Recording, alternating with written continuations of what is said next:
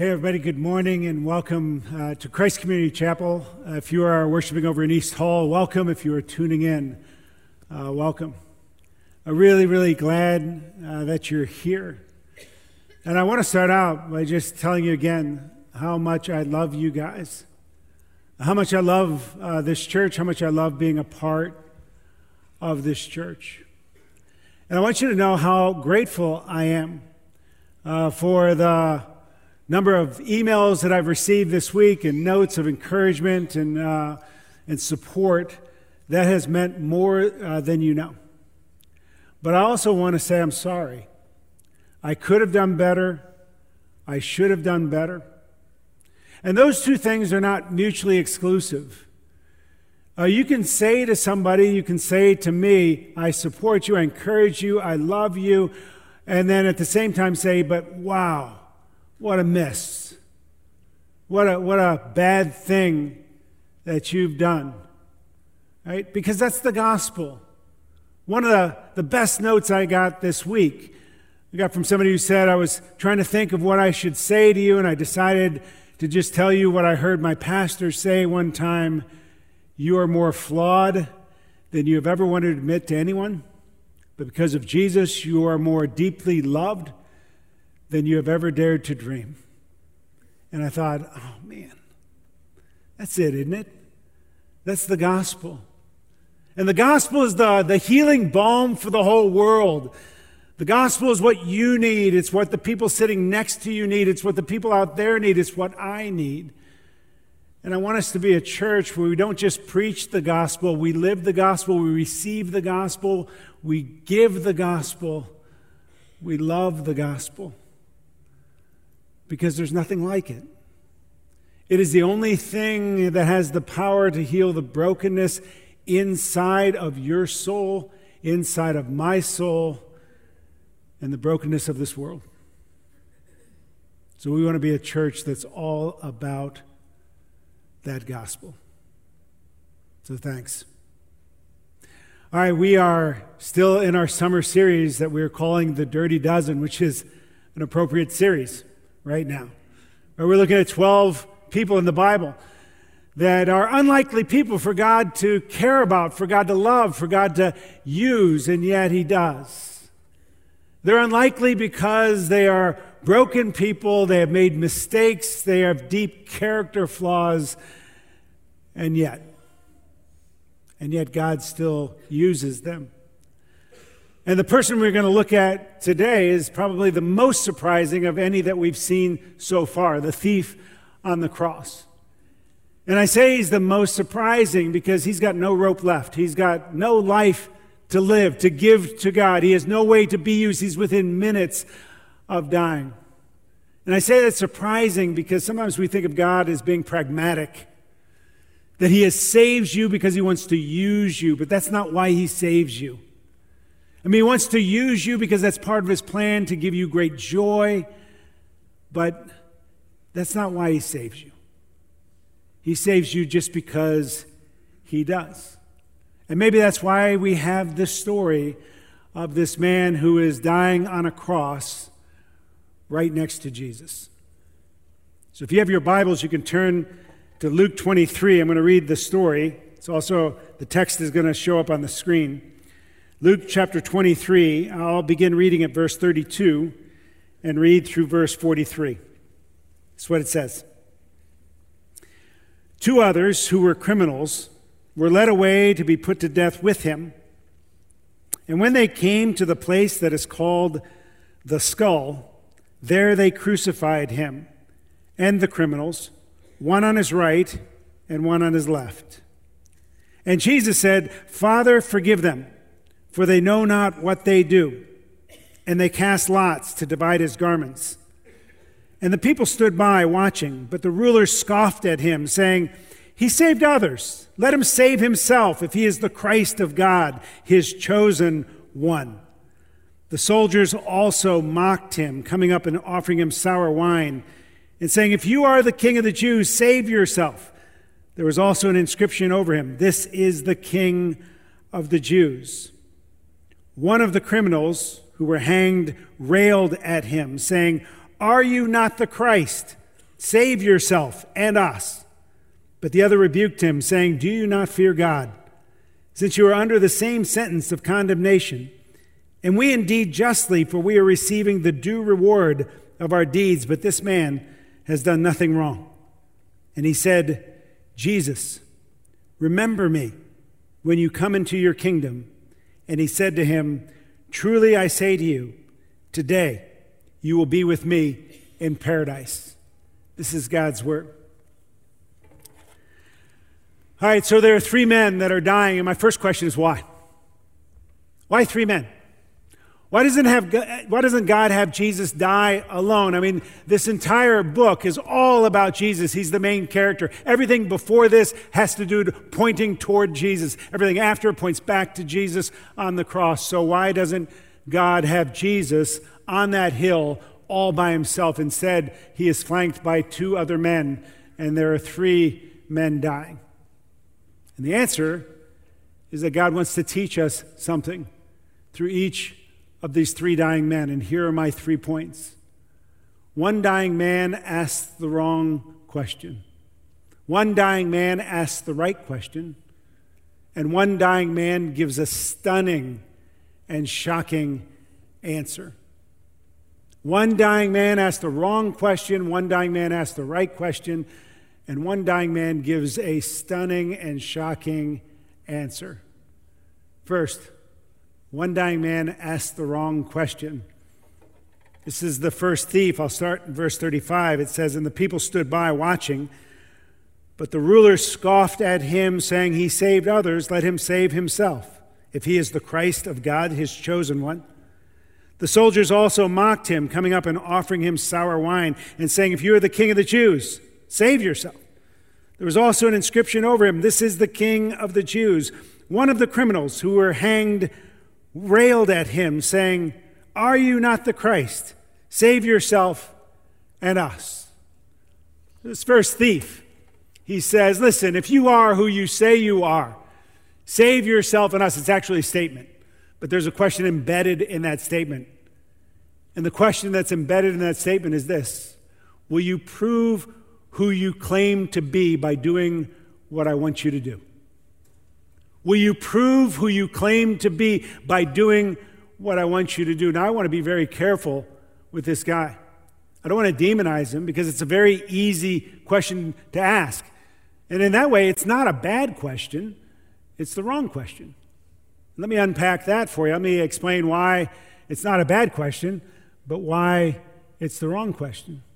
It's not a bad question because the cross doesn't make sense to this guy.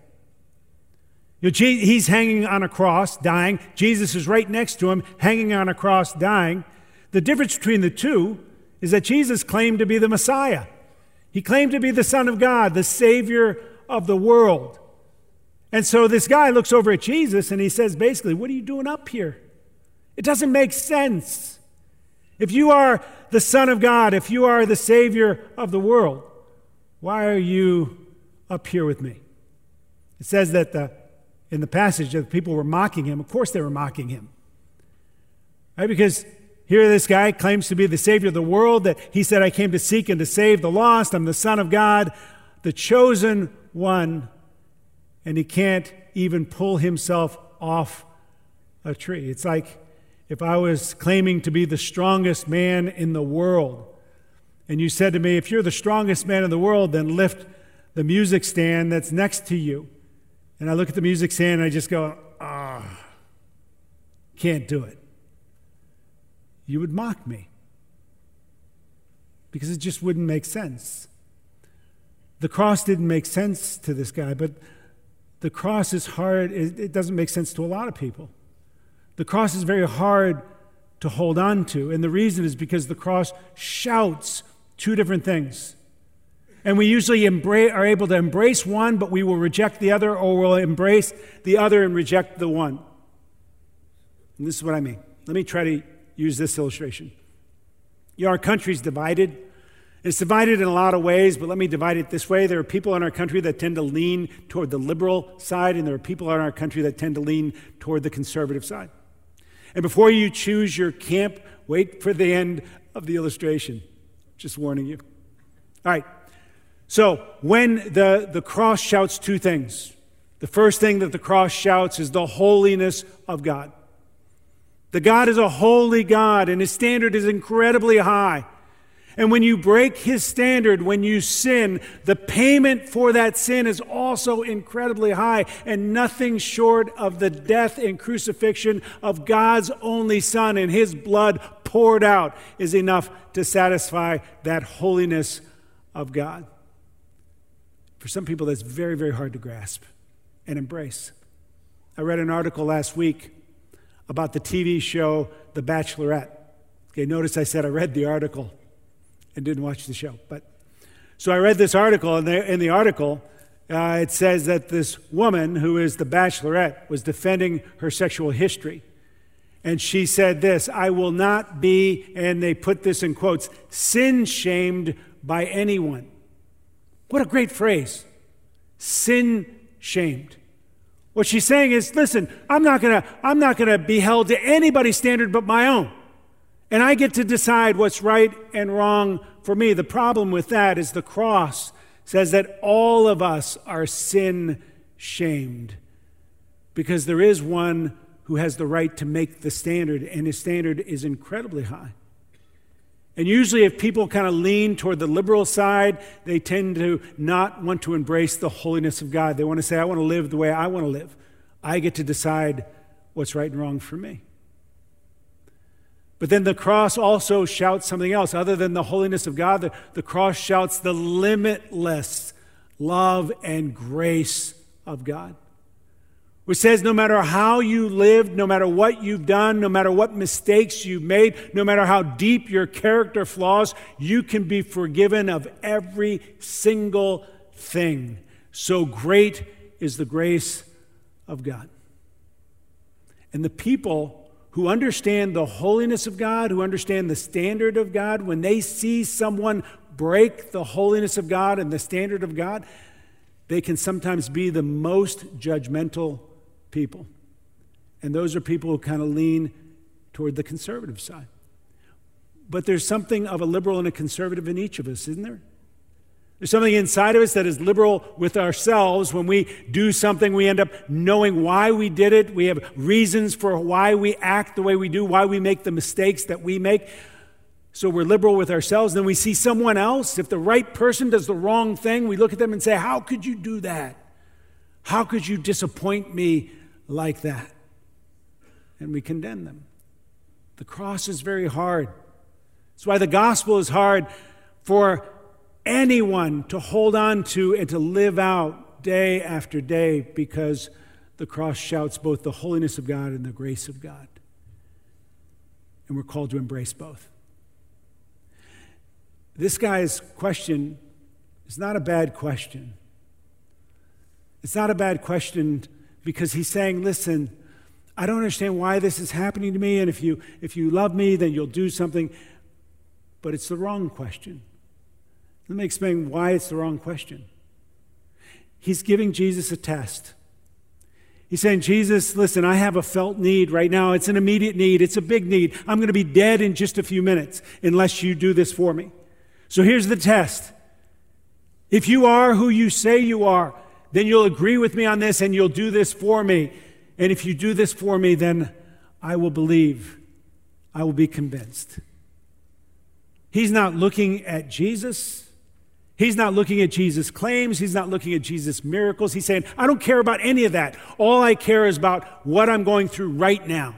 And I'm asking you, if you want me to believe in you, then you need to do this. If you don't do this for me, then you are not the Christ. You are not the Messiah. You are not my Savior. I still remember seeing an interview with Ted Turner, the founder of the Turner Broadcasting Network. And in the interview, he said, I believed in Jesus as my Savior until I was 16. And then my sister died of leukemia, and I quit believing in Jesus. And when he said that, he didn't say, I quit believing in Jesus because I did research on him. He didn't say, I quit believing in Jesus because I examined the claims of Jesus, or there was insufficient evidence for the resurrection of Jesus. He said, I quit believing in Jesus because I gave him a test, and he failed me. A lot of people do that. It's an easy thing to do, but The reason it's the wrong question is that if you say to God, listen, I'll only believe in you as God if you agree with me on this. Whatever that this is, what you are saying to God, you don't want a God who is bigger than you, who is smarter than you. What you want is a God who will be like a personal assistant to you, who will do what you want him to do. And then it's just a matter of time until your personal assistant doesn't do what you want your personal assistant to do, and so you fire them. And I meet people all the time who have fired God because they gave him a test and he didn't pass the test. The reason this is the wrong question is because it starts in the wrong place. It starts with this felt need. This man is saying, listen, I don't understand why this is happening to me. I don't understand why I'm going through this suffering. And if you love me, if you are who you say you are, then you will get me out of this. If that's the wrong question, then what's the right question? We go to the second dying man. This is verse 40. It says, but the other rebuked him, saying, do you not fear God, since you are under the same sentence of condemnation? And we indeed justly, for we are receiving the due reward of our deeds, but this man has done nothing wrong. And he said, Jesus, remember me when you come into your kingdom. If the wrong question starts with, why is this happening to me? The right question starts when you say, why is this happening to him? Why is this happening to Jesus? And the second dying man, actually there are three parts to his question. The first part of his question is that he says, listen, we are getting what we deserve. I understand why I am suffering. I understand I'm okay with why I am dying. I deserve this. That's a remarkable statement. Because the vast majority of us, when we go through any kind of suffering, our first question is, why is this happening to me? Because we don't feel like we deserve to suffer. We don't feel like we deserve to die. But this guy understood. This guy said, I understand why I'm dying. Listen, there are two people being crucified right next to Jesus. One ends up radically changed, and the other remains the same. The one that remains the same, he says to Jesus, this is how I'll know you are who you say you are. If you do what I want you to do, then I will believe in you. If you get me out of this predicament, then I'll believe. The second thief says, I'm okay with being in trouble. I'm okay with this predicament as long as I can be with you. That's the first thing that happens. Listen, if Jesus is ever going to change you, you might have to change the way you tend to look at yourself and why you suffer and why you're going through what you're going through. But then the second thing that this guy does in his question is he looks at Jesus and he says, the thing that puzzles me is, why is this happening to you? I understand why this is happening to me, but why are you going through this? You don't deserve this. Why are you going through this? That's the very essence of a good question, right? To say, why did Jesus die? Why is Jesus going through what he doesn't deserve to go through? And without even realizing it, what this second thief is doing is he's beginning to unwrap the gospel. Because we know why Jesus went through what he didn't deserve. He went through what he didn't deserve so he could give us what we don't deserve. He could give us what he did deserve, right? 2 Corinthians 5:21, God made Jesus, who had no sin, to be sin for us so that in him we might become the righteousness of God. And that brings me to the third part of this guy's question. And something happens to him when he sees himself in deserving what he is suffering, and he doesn't connect his suffering with how much Jesus loves him. And then he looks at Jesus and he says, I get why I'm going through this, but I don't get why you are going through something you don't deserve. And that made him see something in Jesus that the other thief never saw. And that led the second thief to ask something that is absolutely outrageous to Jesus. He says, Jesus, remember me.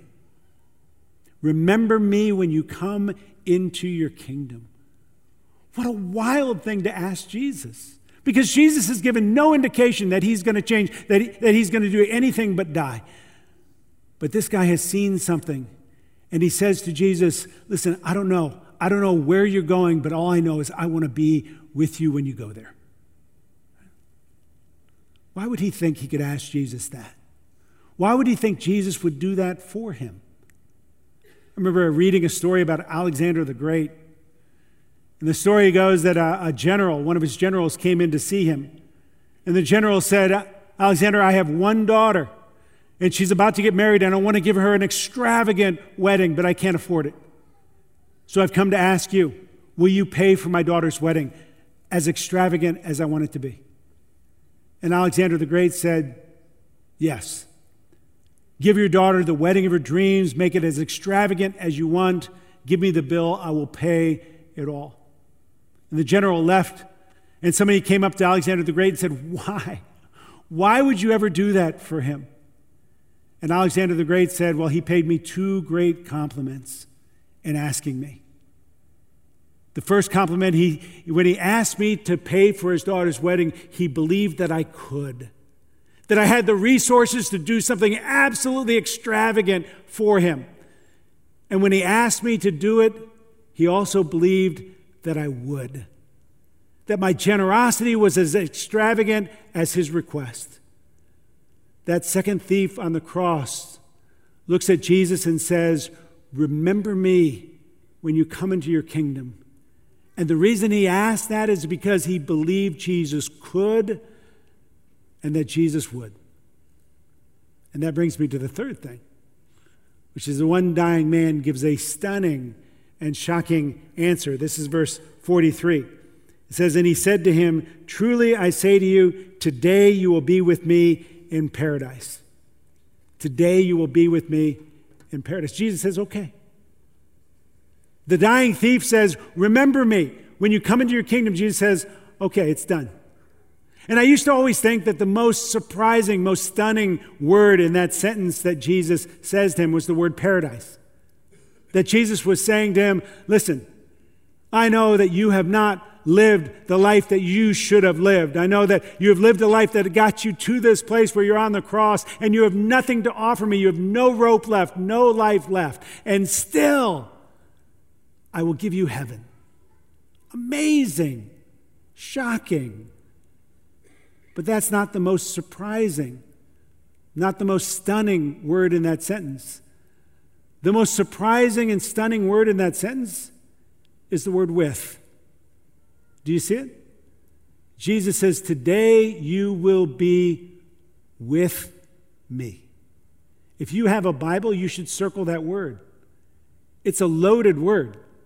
Jesus is saying to this dying thief, I am here going through this with you now, and then where I'm going, you will be with me there. And I say it's a loaded word because Jesus is making 3 promises when he says, you will be with me and I will be with you. He's saying, you will be with me in the courtroom, at the coronation, and in the celebration. I will be with you in the courtroom, at the coronation, and in the celebration. First, in the courtroom. 1 John chapter 2, verse 1. John says, my little children, I'm writing these things to you so that you may not sin, but if anyone does sin, we have an advocate with the Father, Jesus Christ the righteous. That word advocate is the same word that we use for attorney.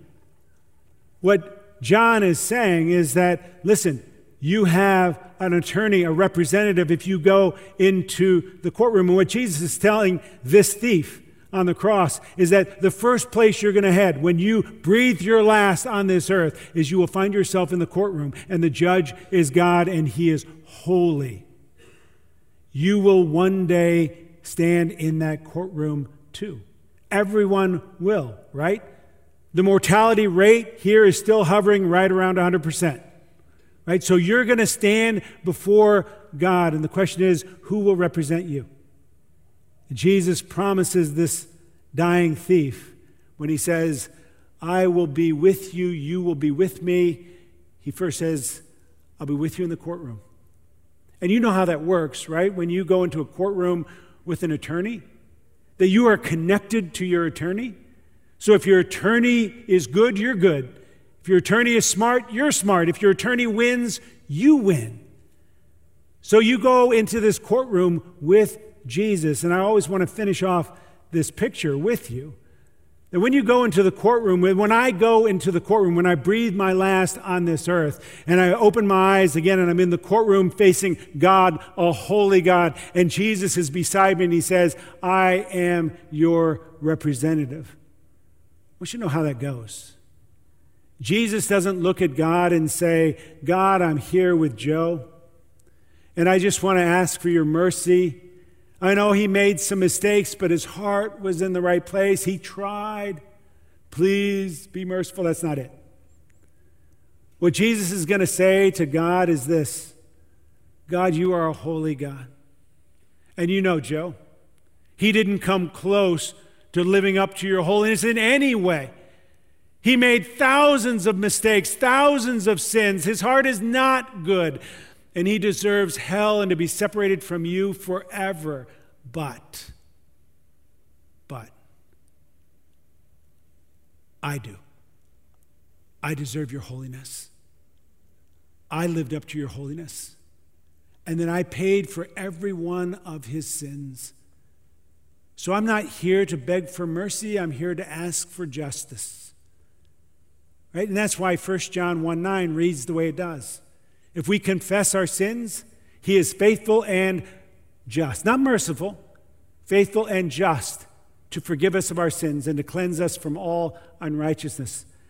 Because what Jesus is saying to God, God, it would be unjust for you to demand two payments for the same sin, and I paid for every one of his, so that you can treat him the way you would treat me. Here's Joe. The first place Jesus promises this thief that he will be with him is in the courtroom. The second place is in the coronation. That's Ephesians chapter 2, verses 5 and 6. This is what it says. Even when we were dead in our trespasses, he made us alive together with Christ. By grace you have been saved, and raised us up with him and seated us with him in the heavenly places in Christ Jesus. The Bible says that when Jesus dies, he resurrects, then he ascends into heaven. When he ascends into heaven, he sits down at the right hand of God the Father. That is the throne. That is the King of Kings, Lord of Lords. That's his place. And he says, when I am coronated as King of Kings, Lord of Lords, you will be with me, sitting there with me. It's incredible. And what he's saying is, it's not just Paul the apostle, not just Abraham, not just the heroes of the faith, but the thief on the cross will be there. You will be there. I will be there. Because Jesus says, you will be with me.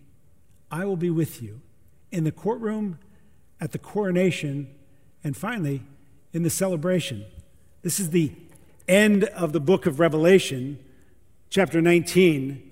It says this: Then I heard what seemed to be the voice of a great multitude, like the roar of many waters, like the sound of mighty peals of thunder, crying out, Hallelujah! For the Lord our God, the Almighty, reigns. Let us rejoice and exult and give him the glory, for the marriage of the Lamb has come, and his bride has made herself ready. It was granted her to clothe herself with fine linen, bright and pure. For the fine linen is the righteous deeds of the saints. And the angel said to me, Write this: Blessed are those who are invited to the marriage supper of the Lamb. And he said to me, These are the true words of God. That's a reception. I told you a few weeks ago I had a wedding for my youngest daughter, Becca. After the wedding, we had a reception. Oh, and we wanted the reception to be full of love and joy and laughter and celebration. And it was. It was as full as we could afford to make it. But what do you think this reception will be like?